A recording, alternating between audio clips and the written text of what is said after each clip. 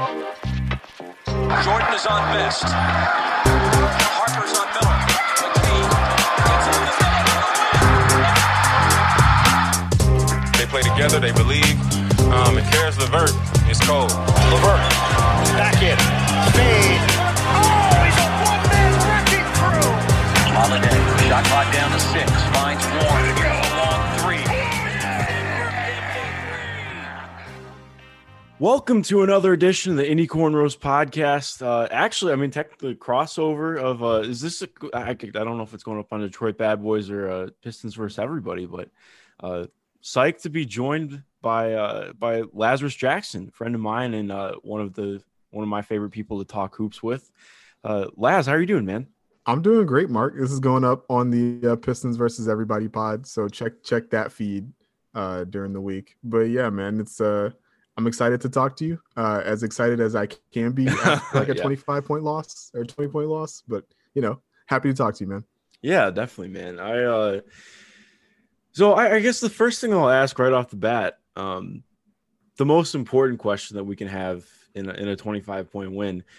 How do you feel about beef stew? I was talking to this with mutual friend James Edwards yesterday. I can't for the life of me understand beef stew as the nickname for Isaiah Stewart. I think Isaiah Stewart is too good of a player to be deduced to beef stew. I think that, I don't know, man. I think James and I kind of settled on Big Stew is a little bit better, but where are you at with that? Because I can't get over it, man. Big Stew, I feel like, is the compromise. I'm actually team Beef Stew because I know, but it's so apt because he's so hardy and he works so hard. Like it just, and his last name is Stewart and he's beefy. He's a giant dude. Like it just works. That reminds me of, do you remember the Donovan McNabb commercials that he used to do? Oh God, for Campbell's. Yeah. Man, just meme those with Isaiah Stewart on Donovan McNabb's body. Pretty much, it works. Same thing. But no, okay, so more, diving into the game. How blanket statement, how'd you feel about the game in like one sentence or less? They haven't won 2 consecutive games, which is understandable because they're 6-19. This is the first game in a row, this is the first game in a while, I should say, that Jeremy Grant had a bad night. Yeah, that stuck out to me. Yeah, I was curious to see how the Pacers would handle him because they like don't classically have like that dude in the starting lineup who like shuts Jeremy Grant like down, but Jeremy just shut himself down tonight. Got a lot of good looks, just didn't convert, didn't get to the free throw line as much as he normally does. Some people on Pistons Twitter were like a little complaining about the refs. I'm like, it's whatever. He's shooting like 6 free throws a game. He just didn't get there tonight. It happens. And so now we see what this Pistons team looks like when Jeremy Grant has a bad night, and it's a big struggle on offense, and that's not surprising, but it's definitely disappointing. Yeah, no, that's a really great point, and I think that stuck out to me for 2 reasons. Number one, for the Pacers, I mean, they've been just absolutely at the mercy of big wings who can do anything with the ball in their hands this year. Because they don't have TJ Warren right now. And it's funny because most people think of TJ Warren in terms of offense, and he's definitely more of an offense first player. He grew a lot as a defender last year, but I mean, he's just the only guy who's that size on the roster that can actually stay on the court and play defense on anybody else's size. So they've been absolutely just killed by that this year. So I was really impressed with how they played on Jeremy defensively, but also I thought a lot was just he missed a lot of open shots too, especially from 3. But ultimately, I want to ask you too. I mean, I've heard your thoughts on it on your pod and just on the timeline, but what have you thought of Jeremy this year? Because I think I've been, more optimistic about the Pistons and where they're at than the general person. I think that I mean, we talked about this earlier in the year. I really like what the Pistons are doing. I like a lot of Troy Weaver's moves. They're not exactly most people wouldn't exactly look at what Troy Weaver's – well, a lot of people looked at what Troy Weaver's doing and haven't been they've been skeptical, I think would be a good way to put it. But I think you can already see the seeds laying out of how things are working. I think Jeremy was obviously a great gamble. You're seeing a lot of the young guys start to play out. Josh Jackson, like just guys like Josh Jackson getting an opportunity, like second draft guys, or I guess Josh Jackson's like fourth draft pretty much. Yeah. He only played for 3 teams, but it feels like it's on his 5th or 6th already. But I don't know. So, yeah. I've really liked how things are playing out so far. Yeah. So like, after, it's weird to say this, like after the 20-point loss, but James Edwards had a piece last week, like Duncan Smith had a piece last week at Hoops Habit. And this is like something that it's been kind of noticeable. This is like the best worst team. Exactly. In the league. I've said that before too. I'm like, this team, like they're 6-19, but like I don't know. They feel like they could be 11 and 14 or something. Yeah, if I remember correctly, they're 21st in defensive rating and like 23rd in offensive rating. Mm-hmm. So like if you just pair those together, they're somewhere between like the 5th or 6th worst team in the league, not like the absolute worst team in the league. And it's just like earlier in the year is a combination of they just piled up a bunch of losses because they played a bunch of close games and lost. As like things have just gone along the season, they've been able to compete against really good teams, but then you'll see nights like tonight.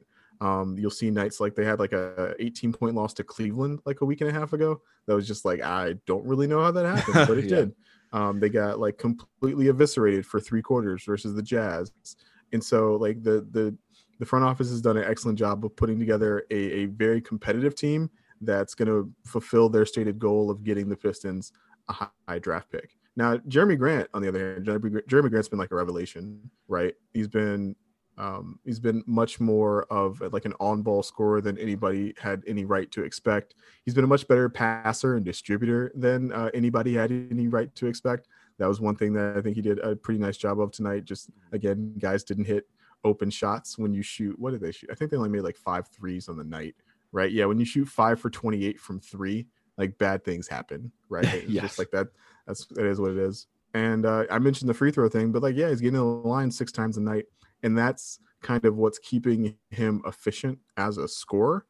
And so like when you put those three things together, like, yeah, he's just been a very, very impressive player for this Detroit Pistons team. I wanted to ask you, since you have like an outside Detroit perspective, do you think Jeremy Grant has been an all-star caliber player this year? You think he can make the all-star team?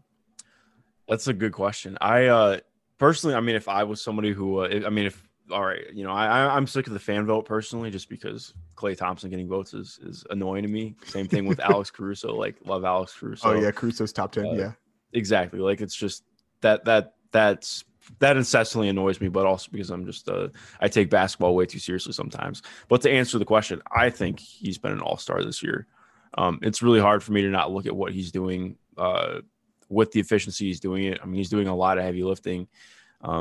He has positive on-offs. Like, he's doing all the things that an all-star does. He's not an all-star starter, but he's averaging 24 points per game on slightly above league average true shooting, while also being one of the better defenders in the league. I don't think he's quite all defense or anything, but I think that counts for something. It's annoying because I don't love when people just throw out the, good stats, bad team. Well, yeah, he's putting up good stats on a bad team, but it's not like it doesn't matter. He's still doing a lot. I think this Pistons team, like you're mentioning, they're probably the worst team in basketball if they don't have Jeremy Grant, or if Jeremy Grant's last year's Jeremy Grant.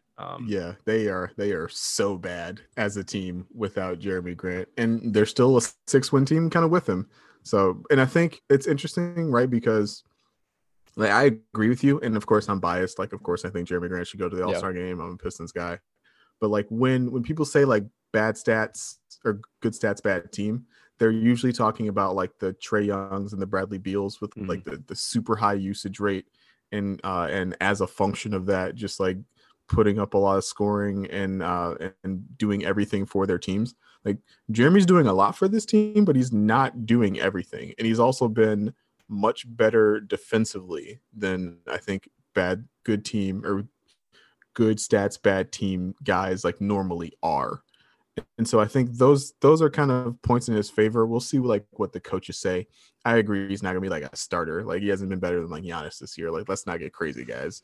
But yeah, I'll be curious to see if the coaches kind of reward his story. I think it's a cool one. I can't like you think about like other wings who have kind of done what he's done, like grown from a 3-and-D wing to kind of like, a more central role offensively. Like the last guy who really like came and pulled this off was like Jimmy Butler. And, like he got rewarded with a couple of all-star appearances. So, it's possible, I guess. Yeah, definitely. Now all you guys have to do is bring in Rondo and get Wade out of retirement. And have a really awful year that results in an 8th seed. I think the storyline plays a part too. As much as I don't love that narratives focus into things, he is a good narrative that I will always support. So I'm fine with being hypocritical and letting Jeremy get an All-Star nomination because of that. Because I think all in all he should be an All-Star. So I'll turn it over to you too, though. Looking at Domas and Malcolm Brogdon, I guess we can talk about Miles too, because there's a small push for Miles to be an All-Star. I think there's a case for him being the most impactful player on the team in some ways. But just look, he's never going to be, at least this year. Just the way that All-Star gets voted on, he's not going to be voted on as an All-Star. All-Star in my heart for sure for everything that he does on the team, but he's not, everybody's going to be obsessed with what Domas's box score looks like. And I get that. He's a really damn good player, but there's obviously a place to look at both, but how would you look at Domantas Sabonis and Malcolm Brogdon? I guess, Miles Turner too, in terms of their impact. Yeah, I would absolutely call Domas an All-Star. Mm-hmm. I'd be a little bit more hesitant with Brogdon and Turner just because, like, not because those guys aren't having an impact and aren't having great seasons, but like the statistical caps on them are a little bit lower. And like I thought Brogdon like could have been an All-Star last year, right? He had an amazing first half of the season last year, before kind of succumbing to injuries. But yeah, like Domas has absolutely been All-Star caliber. 20 points, 12 rebounds, 5 assists, like, shooting more threes and shooting them more accurately than he ever has in his career.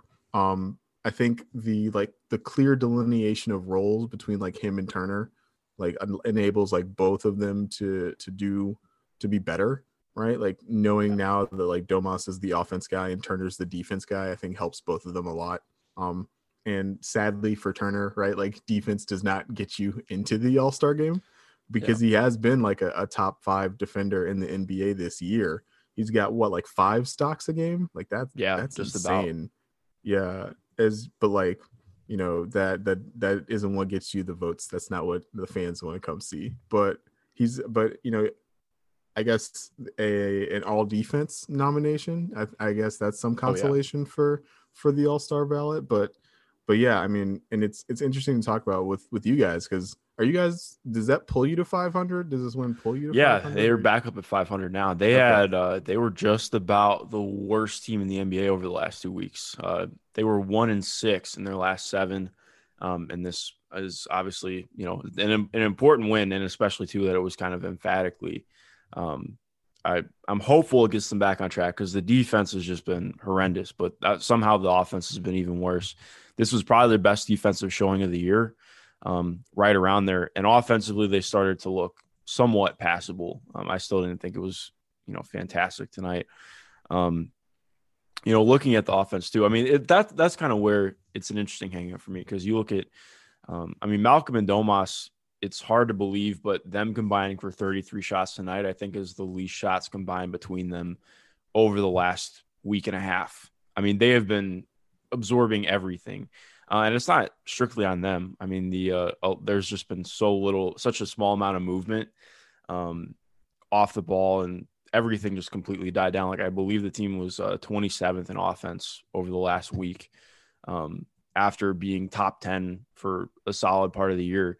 And you look at the starting lineup, right? Like that, it makes a lot of sense, right? You're very clearly missing TJ Warren. Like you're clearly missing like another like 15, 18 like shots per game when you're starting, Doug McDermott, who's like a really good player. Don't get me wrong. But when he's starting and you're playing all the holidays, like 12 minutes a night, like it's going to be tough to get shot creation that's not from Brogdon and Domas. And so like I totally understand like why those guys were placing such a heavy burden on themselves. But what I thought they did a better job of tonight is like especially in the third quarter and in the second quarter, just getting up and down in transition. I feel like the Pistons transition defense was not amazing tonight, and that enabled guys like Jeremy Lamb, that enabled guys like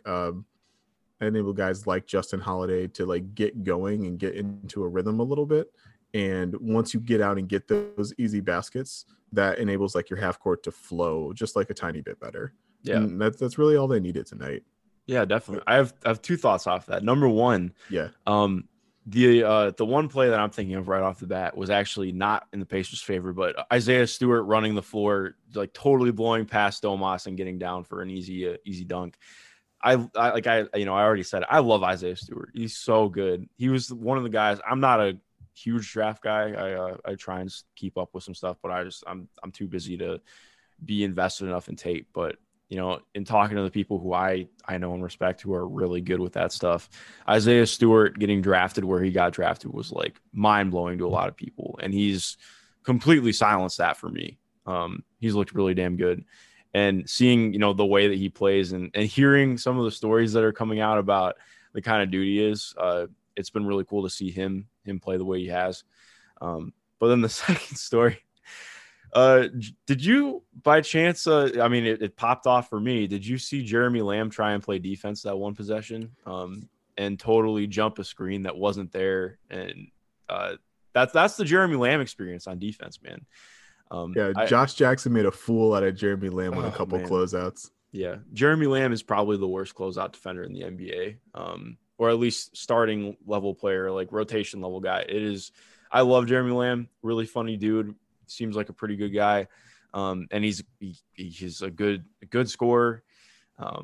But man, some of the closeouts he takes are just, I have no idea what to even think about. I know Nate Bjorkgren's probably just losing it a little bit on the sideline, but yeah, he put Jackson had like a really nice dunk in the second quarter, almost put Brogdon on a poster, and it was because Jeremy Lamb's closing out to his left hand. And it's like, what? Have you read the scouting report? Do you know that Josh Jackson like never uses his left hand? And so like, yeah, I totally get that, but he gave it back on the other end, right? He scored 17 points on 7 shots. Like that seems pretty good.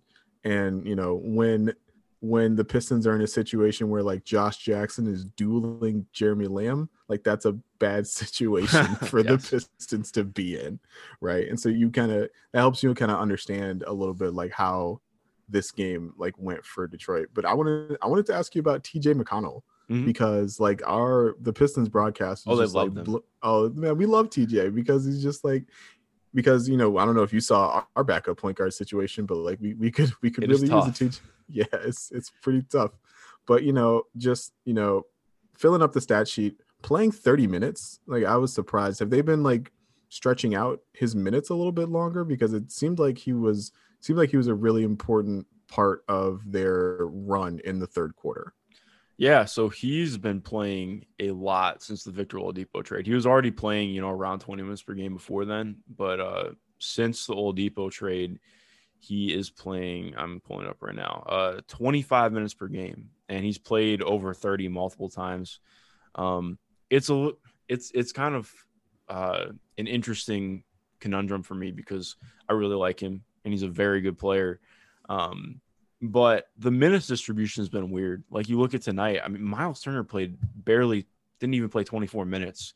And he was a little bit in foul trouble, but Domas was in foul trouble even worse. And he ends up playing 38 minutes. And that's been kind of the story this year. The minutes distribution has been weird. And sometimes it leans way far. Not sometimes, almost all the time it leans way too far into Brogdon and Domas. And again, like we mentioned, it's a 25-point win, and they're both playing 36-plus minutes, and it's a little head-scratching. But with TJ, like you were mentioning with Malcolm being so important for on-ball creation, they've really leaned into that with TJ McConnell because he's running so much for the second unit. And even then, he'll come in and play with the first unit too. His ball handling has been huge. And there are times where it can get really clunky Especially if he's, there have been times where like he can work with Malcolm Brogdon, but if he doesn't have the ball and Brogdon's running stuff, it's confusing why they're out there together.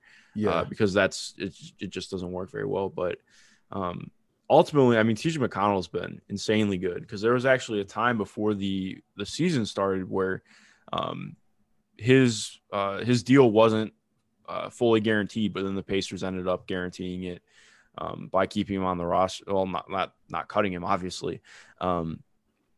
And there was like a legitimate discussion about, would the Pacers actually guarantee TJ McConnell to stay under the salary cap? Because right now they're not under the salary cap. They have to make a move still if they want to be under the salary cap. Under the tax or under the cap? I mean, under the tax. I mean to say. And so it's just kind of funny how that's worked out, because now he's been one of the most important players on the team, and he's been tremendous, and he's shooting threes now, which I like. Yeah, that was always the gate for him, right? Like, he had a nice corner three tonight off of it was like a secondary action type of thing. And it was good to see him take that shot, because like that was always kind of the limiting factor for him. It reminded me a bunch of like Ish Smith, how like Ish Smith wouldn't shoot threes. I love and Ish like Smith. that used to clog up the offense a bunch. But like, yeah, it just the secondary shot creation, the like advantage creation he can generate seem to be really big for you guys. And when you contrasted like what TJ McConnell was just like bringing in terms of like energy and movement and shot creation from like what the Pistons were getting from Dennis Smith, it was like really apparent who was winning that matchup. I wanted to ask you about Dennis Smith, just because like it's his first game. Mm-hmm. Basically like got off the plane from Florida, got handed like an iPad with the film, and is like, go to work. He didn't have a terrible night statistically. It's 2 of 5, missed his only 3, no assist, one turnover, but like he looked very like tentative out there. And I wanted to see like where, get an outside perspective, like where you are with Dennis Smith Jr. Yeah, no, that's a good question. I remember he was one of the guys I was super high on, in his draft class. Obviously he wasn't amazing with Dallas. I think you saw about a bunch of flashes. Like, you can look at, as I've grown to understand basketball better, I mean, I remember he put up 15 and 5 his rookie year. I'm like, oh, that's pretty good. But then you realize, oh, it's on like Brandon Knight levels of efficiency, so not that good. RIP Brandon Knight's knees, man. I loved Brandon Knight. He was one of my favorite players when I was first coming up with basketball. But yeah, I was really hopeful for him in the Porzingis trade. I know I'm going back farther, but I was really hopeful for him in the Porzingis trade that he'd go to the Knicks and hopefully just have an opportunity to do stuff, like actually be a young player, not have a ton of expectations, and just kind of get to play basketball. Mm-hmm. And he did for the end of that season with the Knicks when he first got traded. And then, I mean, this last year, it was just, he was, like you're talking about, completely tentative. I don't know if there were like, I think he had some injuries and stuff that he dealt with too a little bit.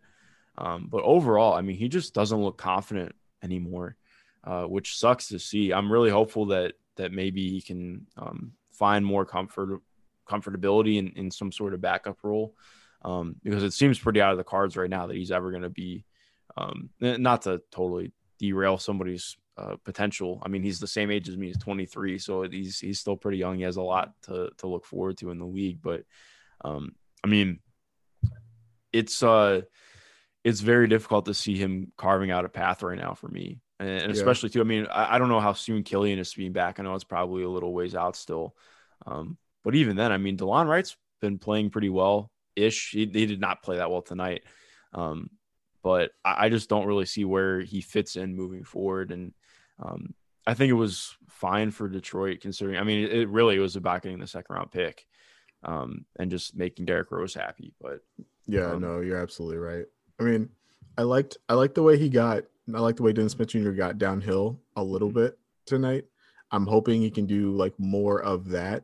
But I didn't love the way he didn't finish around the rim. And that's always been like the biggest thing, is like, even if the shot, because like people have pointed to the shot and he's redone the shot a trillion times every summer. There's a big story about how he's working with a different shooting coach to fix the shot. And like honestly, like as we've seen from like the Ish Smith, like TJ McConnell dudes, like if you're little and athletic and fast and can get to the rim, like and just do that, like you can stay in the NBA like off of that, but you need to be able to finish those shots around the rim, and he hasn't been able to do that yet. And so I'm hopeful that he'll be able to do a little bit of that. But like, yeah, you bring up a good point, right? Like Killian is going to be here for the long haul, right? Like Dennis Smith Jr. doesn't necessarily like have to be.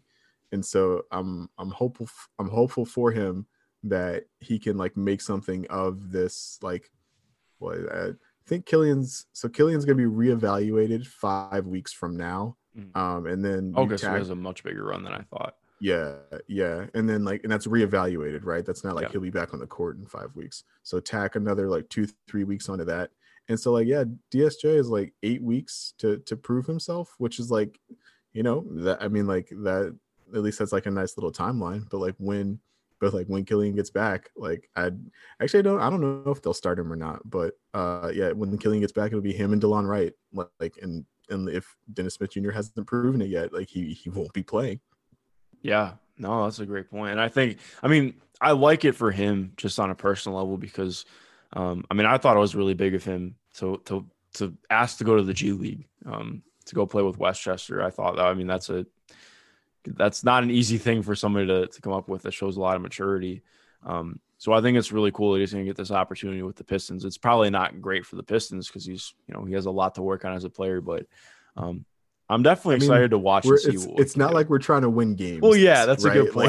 Like, I think that's what's been so great about Troy Weaver, man. Like this is one of the ultimate tanking. It's tanking without tanking, and I think they're doing it the perfect way. Like there's just enough veterans on the roster that you actually have guys who are mentors and can like make sense for people. Like we talked about this before, but I never understood people clowning the Plumlee deal. Like I thought it was fine, and then everybody's like, "Oh, but the cap space," and I'm like, "What in the name of God are the Pistons putting any money into over the next 2 or 3 years? Will they draft new guys?" Like Giannis is not coming to Detroit. They don't want Giannis to come to Detroit right now. The team is not even in a place. Well, hold. I mean, like if Giannis is willing to come here, like if he was willing to, yeah. But I mean, like you get what I'm saying. Like they're not about to sign some kind of Chandler Parsons deal. So, like, no, I think that got so overblown. Like it's important to have veteran guys there. Like, I know Blake has gotten a lot of flack. Obviously, he's struggled a lot this year and all of that. I mean, injuries, getting older, that shit happens. But having somebody like Blake on the roster is important. Like, again, you can say whatever you want about the money, but like, I think we saw that a lot with the process Sixers. Like they did not have a lot of veteran guys. Like I think Carl Landry and Amir Johnson were like the only veteran guys on the process Sixers. Like Elton Brand. Like. Yeah. And Elton Brand too. And that was that was late too. So it's like having veteran guys is important. You can't always just have rookies starting right away. Like, that's something I want to ask you too. How did you feel about Killian starting right away? I was cool with it. Because at the time it was definitely like they want to keep Derrick Rose's minutes low at the same time as well. And I honestly didn't really know what to expect out of DeLon Wright. And so it's like, hey, like, yes. And with the understanding that he's probably not going to close most nights. Yeah. Like, sure, play him, next to a guy in Mason Plumlee that was like explicitly brought in to like help him like become a better pick and roll playmaker. Like play him next to Blake just to like see what that's going to be over the next couple of years, and see where it goes. And he was pretty bad, as rookie point guards kind of are. You could definitely see him figuring some things out, but not quite like everything. And then obviously the injury's been a big blow. He only played 7 games, right? And we're almost like 30 games into the season, right? And so I feel like we've been robbed. Like the Pistons have been collectively robbed of like this, like of 20 games of Killian's development. You see other, prospects that were taken in the draft, like having success with their teams after rough starts. And you kind of figure that Killian would have figured it out, but we can't say for certain, right? Because we haven't seen him play, and he was struggling, pretty poor. He was struggling mightily, like even by like rookie standards. And so it was a really rough ride. And I think when he comes back, he'll probably come off the bench, and that will kind of ease the transition for him a little bit better. But yeah, I was fine with starting him like initially. Yeah, no, I would agree with that too. Like, I think that's a good point. Like, it's good to build confidence and play with the guys in the starting lineup, but also like you're mentioning, I mean, just because you're in the starting lineup does not mean you're closing games. I mean, Joel Anthony used to start for the Heat, so that doesn't. I mean, you know, it's a nominative thing. Very different teams. Yes, yeah, no, totally. That's but just for perspective. So how often has Sekou played the 5? Because that actually, I kind of liked that tonight. Like, he ended up a -7, which again, single game plus minus is noisy, but that's, you know, one of the better numbers on the Pistons actually. I thought those minutes, some of the minutes when he was playing the 5 and Jeremy was playing the 4 still, with the bench unit was, they closed the gap during that one stretch in the second quarter with that group, and I kind of enjoyed that. Yeah, it was a definitely like nice change of pace. And it's like born out of necessity, right? Yeah. Like Mason Plumlee was like a late scratch in the game with elbow bursitis. We'll see. We'll like monitor that, see how long it takes him to recover from that.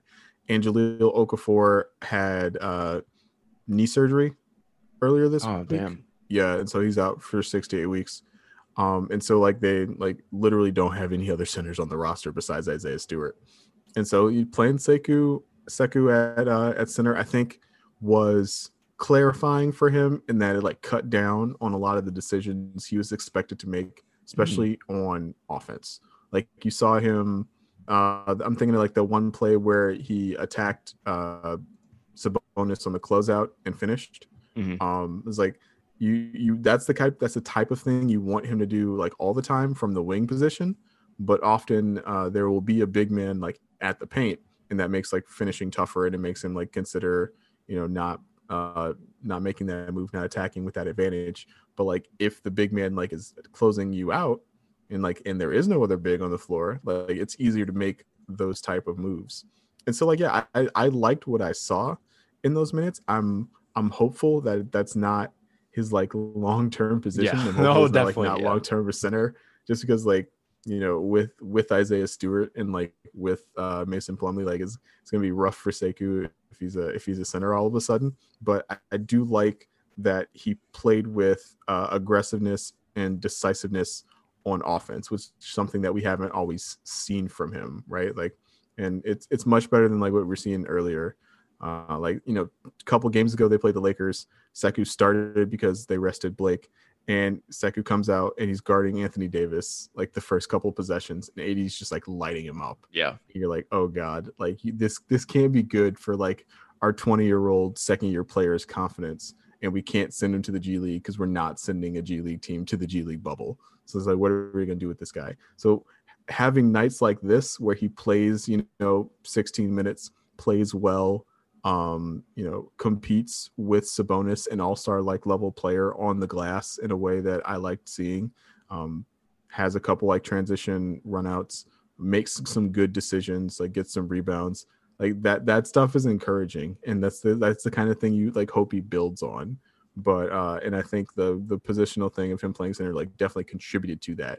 But he's gonna have to do that like from the wing if he wants to like, you know, continue this good stretch of play. Yeah, most definitely. I thought, you know, also too, I mean, speaking on wings, like I really like Josh Jackson tonight. I figured going into the game either him or Jeremy Grant was going to give the Pacers problems. I expected it to be Jeremy Grant, but I mean, Josh finished with 18 points, which was rough night. Yeah, high for the Pistons.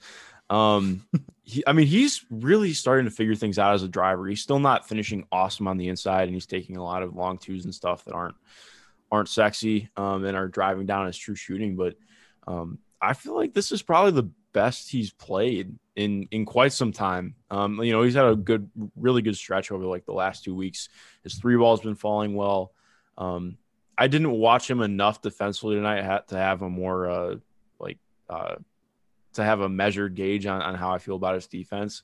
From what I've seen this year, he seemed fine. You know, his off ball could obviously be better, like most young players, but yeah, I really am starting to like what he's figuring out with the drive game. No, absolutely. At this point, with all the instability at backup point guard that we've like alluded to earlier in this podcast, like he's basically the offensive initiator Mhm. for the second unit. And as long as you keep things simple for him and just like put him in advantage situations, just bring him off of handoffs and have him attack the rim, like he's been great in that role. With when like Derrick Rose was there, he was like a little bit of a more of like secondary ball handler, spot up shooter guy. And he was also kind of able to do that. He had an ankle injury earlier in the year, and that kind of messed up his rhythm and flow. You saw him come back from the ankle injury and be noticeably like less explosive, but he's managed to get that back, as we talked about with the dunk. So that's nice to see. And it's like, yeah, it's just like, we talked about the second draft and finding these young guys that can help your team. And Josh has been like definitely a key piece of what the Pistons are trying to do on both ends. And so I absolutely think like they're looking into like him being a part of this team moving forward, right? Like tonight he scored 18, which is like more than he usually scores. But like the stuff he was doing where he was like attacking the rim and competing on defense, maybe not, being like an all NBA defender or anything like that, but competing on that end, using his length and athleticism to affect plays, cause some havoc in passing lanes and stuff. He had a steal. And like the tiny bit of playmaking, we saw him like, get some nice, if he's attacking the rim, get some dump offs to beef stew down low. Like he can definitely like make some stuff happen. And for a guy you just picked up to have a homecoming in Detroit for the room exception, like you absolutely take like the stuff he does like for the team. Yeah, 100%. I've really enjoyed seeing him play this year, and it's good to actually see him doing well. Also, too, I mean, Wayne Ellington was fun. I tweeted about this. Wayne Ellington and Doug McDermott had a really fun matchup tonight. I enjoyed watching them defend each other, and both of them neither of them played well. Yeah, neither of them could shoot for shit tonight. But I think that's been one of the crazy things. Wayne Ellington has been like not out of the league, but he's been really just on the fringes like the last year and a half, and now he's like the hottest shooter in the NBA over the last 15 games. And looks like somebody who's probably going to be a trade deadline target. What have you thought of him so far this year? I was like, yeah, you hear that, Milwaukee Bucks? Like Wayne Ellington could be yours for the low price of a second round pick in the future. Yeah. But yeah, no, he's been there was like a 2-week stretch where he was like literally the only thing keeping the offense afloat. And so that was interesting because you knew he wouldn't shoot 60% from three forever, but it was still kind of cool to just like watch him come off handoffs and shoot 60% from three. But yeah, we talked about like with if Jeremy Grant struggles and like Wayne Ellington shoots 1 for 6, like the offense doesn't look very good. And so I'm a little concerned like long term about like how the lack of spacing in the starting lineup is a problem. But yeah, like Wayne Ellington's been pretty good for the Pistons this year. And, when tonight he didn't get to show it as much, but, when teams were really panicking about him, coming off of pin downs and stuff and making shots, he was able to use that to his advantage to kind of like even drive the ball a little bit and finish around the rim. And even he was, forming a nice chemistry with Mason Plumlee. Obviously, he didn't get to see that tonight as well, but he was able to get Mason some open bunnies just because like guys are so scared of what he was doing from the 3-point line. Is like a very, very, very like low rent Bam and Duncan Robinson situation. Oh man. Well, hey, I mean, considering, the Pistons totally blew out Miami a couple games ago. So hey, that did happen. Maybe Bam and Duncan Robinson are low rent. Mason Plumlee and Wayne Ellington. Yeah, I don't know. It's kind of funny how it's come full circle because Wayne Ellington obviously traded from Miami. I think it was during their massive flip year when they went 11-30 to start the year, and they went 30-11 down the stretch. And Wayne Ellington got traded from that team to the Pistons in the first round because that was the team that went in the first round and lost to Milwaukee, wasn't it? Or was it? Yeah. So he was a free agent pickup because he was a buyout. Miami bought him out. Oh, and, crap! I can't even think. No, you're good because Miami bought him out and the Pistons brought him in. And at the time, it was like we're bringing in Wayne Ellington to make the playoff push, and everybody was like, "Are you serious? Like, how is like Wayne Ellington going to help you make the playoffs, and then he did, and we are like, okay, that's pretty cool actually. So now Wayne Ellington is forever a what they call significant recruiting victory, which is what Arn Kellum called him in his opening like press conference, like welcoming Wayne to the team. It's like, all right, Wayne's a significant recruiting victory. But yeah, he was a buyout guy, and then they made the playoffs, and then he was a free agent again, and then he signed in New York, and then he was just kind of lost in the wilderness in New York, as bench dudes in New York kind of tend to be. And now he's back. He was the last acquisition of Troy Weaver's offseason. You could tell the coaching staff kind of looked at the roster and was like, we need like one more shooter. It's like, what's Wayne up to? Let's call Wayne, see what he's doing. And so, he's in again. Hopefully, he's playing like just well enough to keep the offense afloat during these hard times, and be worth something to a contender at the trade deadline. And it's like if he's done that, like he's done his job, and like Pistons fans will have actually like not totally bad memories of Wayne Ellington. Yeah, no, that's a good point. So one more thing I want to transition to in talking about the Pacers. I have to talk about it, otherwise my listeners are going to be pissed at me, and also I'm going to be pissed at me. Goga Bitadze played 1 minute and 39 seconds of garbage time tonight, which makes absolutely no sense. It was very vexing to me to see Domas play 38 minutes, Miles play 23, and Goga play almost none, or more importantly, no meaningful minutes, especially too. He's played consistently over the last 3 or 4 games and played really well. I was pretty confused as to why he didn't get in the third or fourth quarter. So that's one of the things that's a little confusing to me, because you look at this Pistons team and I think they balance their minutes a lot better. Again, it's different because they're not in the same place, but like getting Svi like 9 minutes. Like I know there's he plays more depending on matchups and on the teams. And I like that. I think you look at teams like you have 13 guys, find ways to get all of them out there in different scenarios. And that's something that's really been a struggle for the Pacers this year. Yeah. And you think about like tonight, right? Like tonight would have been a good situation for Bitadze because the Pistons literally didn't have a backup center, right? Like, and so I hadn't noticed that just because I didn't I hadn't really known what Goga's role in the rotation kind of was. And as you talk about it, I can see it's kind of fluid, but you think about that balance, right? Like Sabonis is playing almost 40 minutes. Turner isn't playing 25 minutes.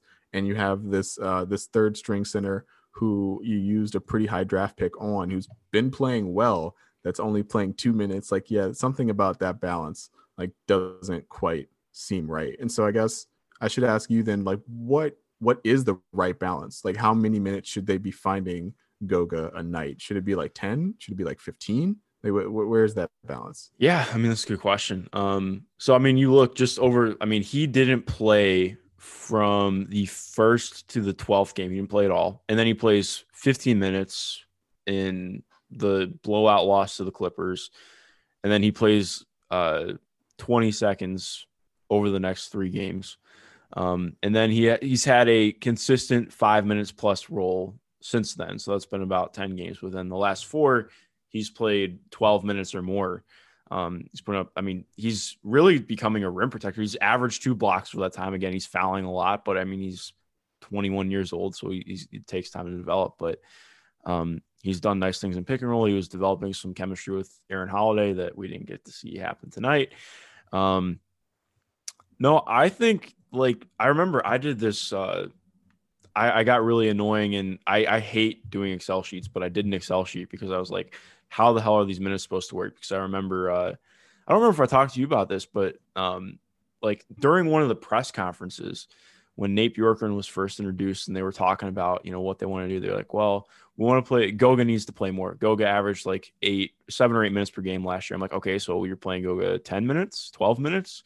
And then they were like, well, we want to play Miles and Domas together, but we also want to stagger them. And I was like, okay, so we're going to be staggering them, and we're going to be playing Goga. We're going to be playing Goga more than last year. And then they were like, well, we also want to play TJ at the 4 more. I'm like, okay, so how? Like, what is happening here? And unfortunately, obviously, TJ's been out. So there's been more opportunity for Goga to play, and he's played. He and Miles, I actually don't think have shared the court I think only once they've shared the court, but him and Domas have a couple times.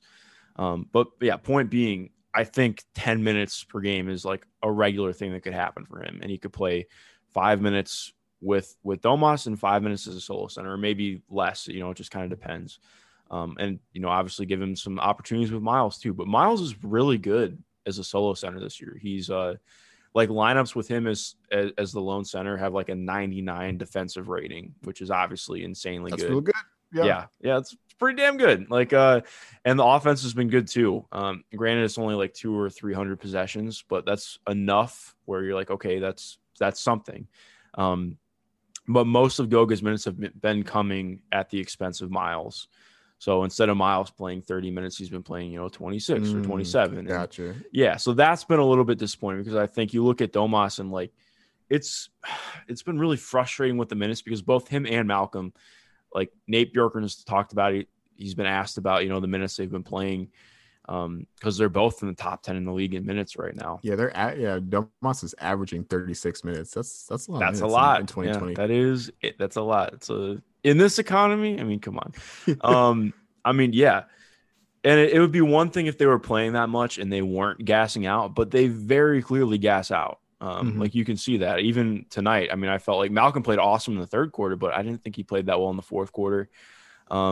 Luckily, Domas did not look gassed at all tonight, but even defensively, I mean, the rotations aren't the same.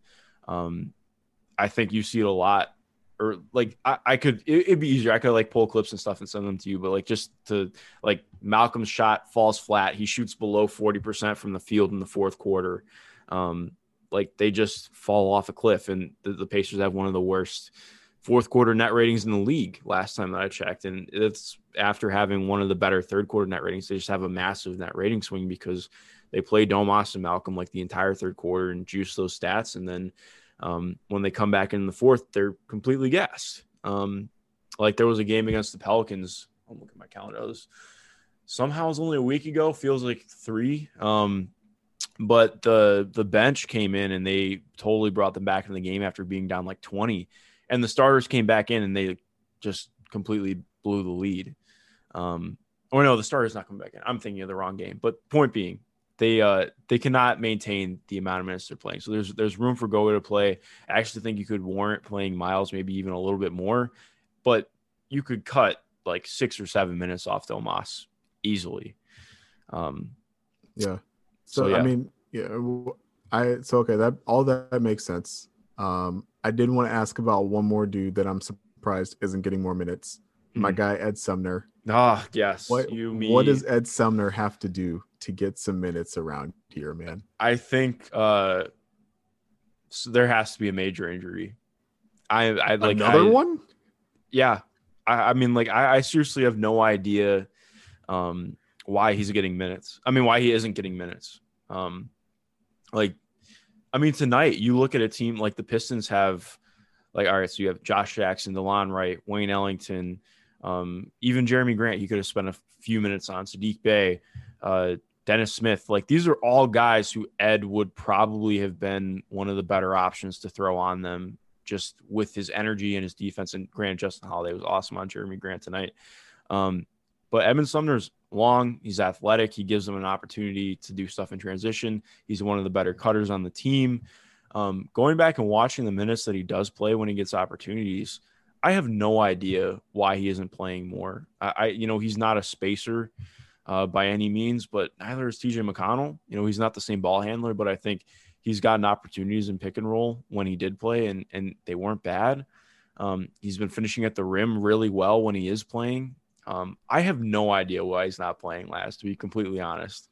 And it's a little heartbreaking to me because I think there's really something there, and you see it every time he plays. He does positive things. Like the game that really sticks out, I mean, against Golden State, they won that game largely because they played box and one on Steph Curry almost the entire game.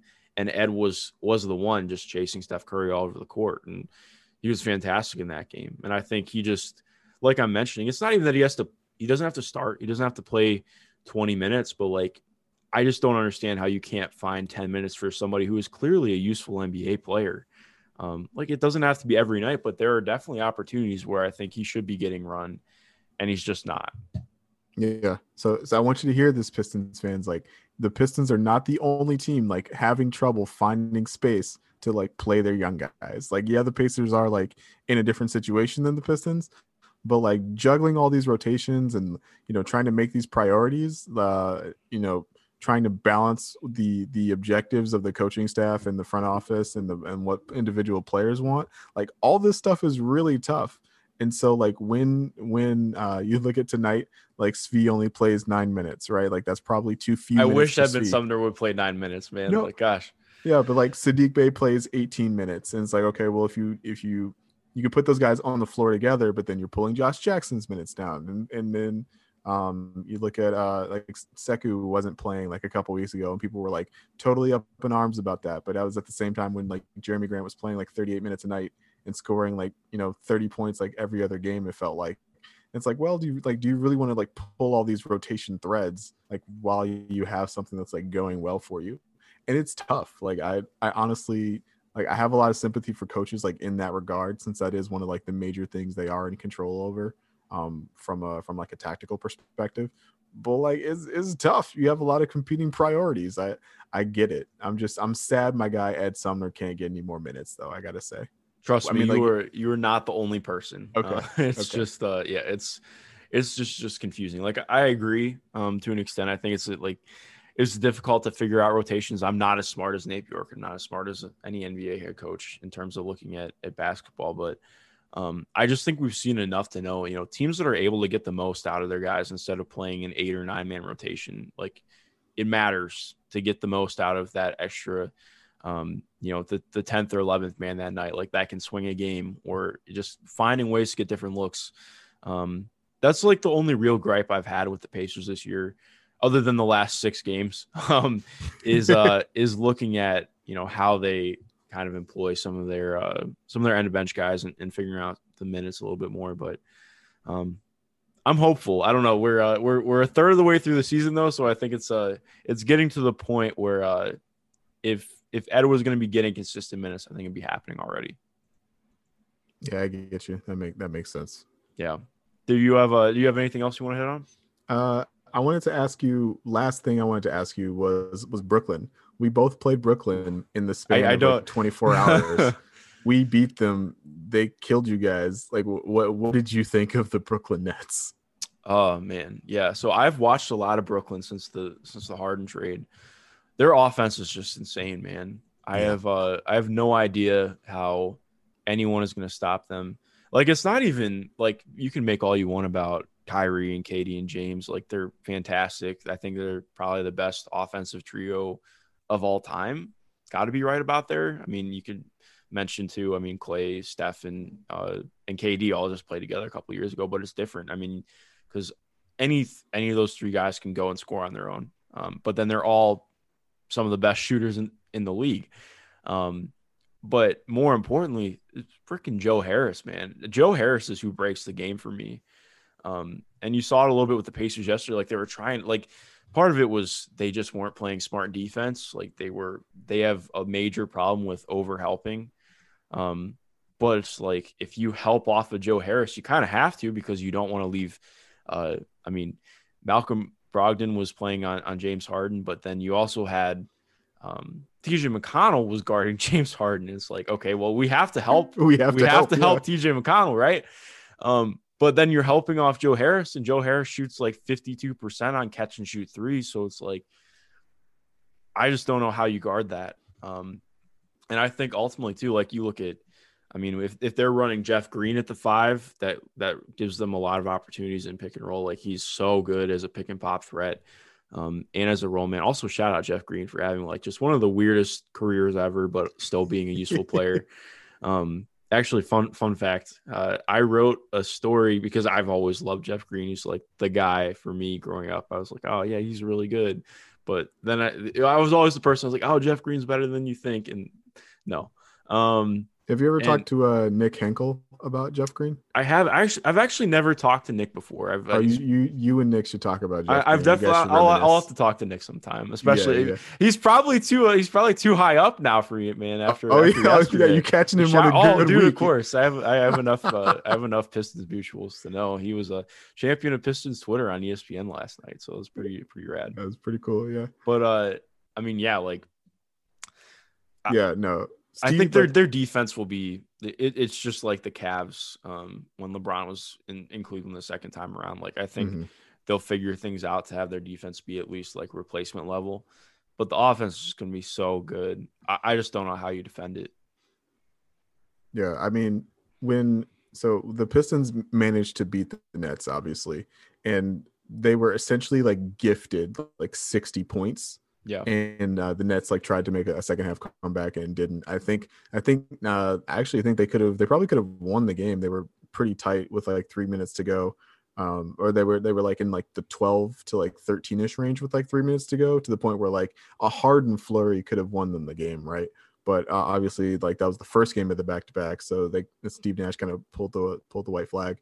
But yeah, their defense just like was so disorganized. DeAndre Jordan was just such a problem for them on that end, but like none of it matters if Kevin Durant and Kyrie Irving and James Harden just create their way into like a 120 offensive rating, which is what those three guys have since the Harden trade, which is crazy to me. Yeah, Steve Jones of the Dunker Spot like has pointed this out a bunch. Well, Steve Jones is also like a former assistant coach. Yeah, he's awesome. I've talked to him a few times. And he Yeah, let me know I should yeah, probably he's mention great. that, since that's a bigger deal. But he's pointed that out, right? The thing you were saying about Joe Harris is like, okay, you have James Harden and DeAndre Jordan running a pick and roll. It's like, if you want to help from the weak side, you are helping off of Joe Harris and Kyrie Irving. And like that is Exactly. the thing that breaks like defenses, right? You can't help off of Joe Harris, you can't help off of Kyrie, but you can't just let James Harden walk unimpeded into layups or lobs to DeAndre. And so that's crazy. It's just crazy. But at the same time, you can't let like DeAndre can't let Jeremy Grant like sleepwalk into a bunch of back cuts, right? No, Like definitely not. you can't have Joe Harris guarding Blake Griffin, because like even this version of Blake Griffin, because like Blake is still like bigger and stronger than Joe Harris and can get around him. Because like Joe Harris can't be the guy you place on the other team's like best perimeter player, right? And if Jeff Green's playing center, right, like you need to be able to grab some rebounds every now and Yeah, again. that would help. It does not hurt. That's So, been yeah, one of the one thing about Jeff. I'm like, dude, I'd never have understood how he doesn't get rebounds. But yeah. So like, yeah, Brooklyn's just like they're so obviously flawed, but they're also so obviously talented. It's just a very weird team for me to watch, but fun, obviously, but very weird. yeah, to me, they're like, did you watch Game of Thrones? Yeah. Yeah, they're like Cersei Lannister for me. Like, I enjoy watching her. But like very clearly not a good character. Not to say that Brooklyn's bad in any regards. Their defense is bad, but like I know I'm going to enjoy watching it. I know there's going to be flames mostly on the defensive end, but like the offense can be so overpowering and overwhelming. It's fantastic. But I think that you brought up a really good point too, because like we were already mentioning it. Like, but I think that's what really separates the good teams from the great teams, especially in terms of roster building. Like you look at, like, you know, a lot gets made about how KD went to Golden State, but even like looking before then, what I always thought made Golden State a great team were the veteran dudes that they had, like some of the buyout guys. Like, I mean, Leandro Barbosa, like not by any stretch a great player, but like you can't help off of Steph I mean, even if you do help off of Steph, I mean, help onto Steph, and leave somebody like Leandro Barbosa open, like great shooter, like that kind of stuff makes a huge difference. Like, looking at the Cavs, like the first year, like you're helping off of Sean Marion in age 38 season to go defend LeBron. And what I still think is one of the best playoff performances of all time. I am still pissed that I'm not a Cavs fan by any stretch, but like seeing Andre Iguodala win finals MVP after LeBron averaged like 40, 12 and 12 was like, that was stupid. I don't care that the Cavs lost. Like Matthew Dellavedova was literally like going and getting aspirated on the bench so that he can come back into the game and Curry clamp. But it's like, yeah, LeBron's carrying like Iman Shumpert across the finish line. It's like, Iggy was clearly the best player in the finals. It's like, I don't exactly. think so. Like, I get it, narratives and all that, and Right. LeBron has certainly been helped by narratives in his career. But Also true. But yeah, man, this was fun. I always enjoy talking. We'll have to certainly do it again sometime. I'm looking at my calendar.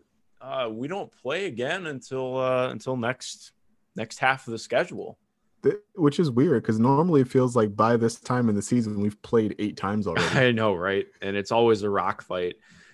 This is the first time in forever it feels like that this was not a close game. Like, I feel like the Pistons, no matter how bad the Pistons are or how out of sync the Pacers are, it is a tight game. Like, regardless. Always. And Andre always played a big part of that. Unfortunately, things are not going well for Andre in Cleveland now. They looked good for like the first 20 games, and since the Jared Allen trade, not so much. Yeah, not so much. He didn't like the Jared Allen trade. That happens. He did not like the Jared Allen trade, but yeah. So I don't think he's long for Cleveland. But yeah, man, we'll see. Laz, this was fun. I'd say, do you want to plug anything? But I think we have this both coming up on our feed, so we don't have to plug anything. But yeah, man. Yeah, man. Any closing remarks? I don't know. I mean, no, I mean, I'm good. I'll still plug my stuff, obviously, just because that's what I do at the end of podcasts. Yeah. You can follow me, for the Pacers fans listening, you can follow me on Twitter at Last Chance. It's at LAZCHANCE. I host 2 podcasts about the Detroit Pistons, the Detroit Bad Boys podcast, and the Pistons versus Everybody podcast, which this one is going to be. So, subscribe to both of those. Do whatever you got to do to get both of those into your feeds. And, guys, cherish Mark. Mark's a rising star in NBA Twitter. You guys got to appreciate what you have. Now, Mark made me read 1,000 words on Thad Young, and I liked all of them. Like, that's a skill, man. So, yeah, appreciate Mark, guys. Thank you. I appreciate that, Laz. Yeah, you can follow me at mschindler NBA. I tweet a lot about basketball, rap music, and food, and that's really about it. And my dog. Can't forget my dog's like half my tweets. Yeah, I do a lot of basketball things. I'm still in college, but mostly basketball. We're gonna be even more basketball when college is done, if it's even possible to be more basketball. But yeah, man, I will try and be a rising star. Apple your eye, Lance. Jesus, it's way too late for me. Laz, I appreciate it, man. I definitely look forward to talking again. We'll definitely talk before the next game. But for sure. Yeah, to everyone listening, thank you for listening. Of course, go rate, review on Apple Podcasts for all of our shows. I will have links for all of them down below. Just have a good rest of your day. Go Pacers, go Pistons.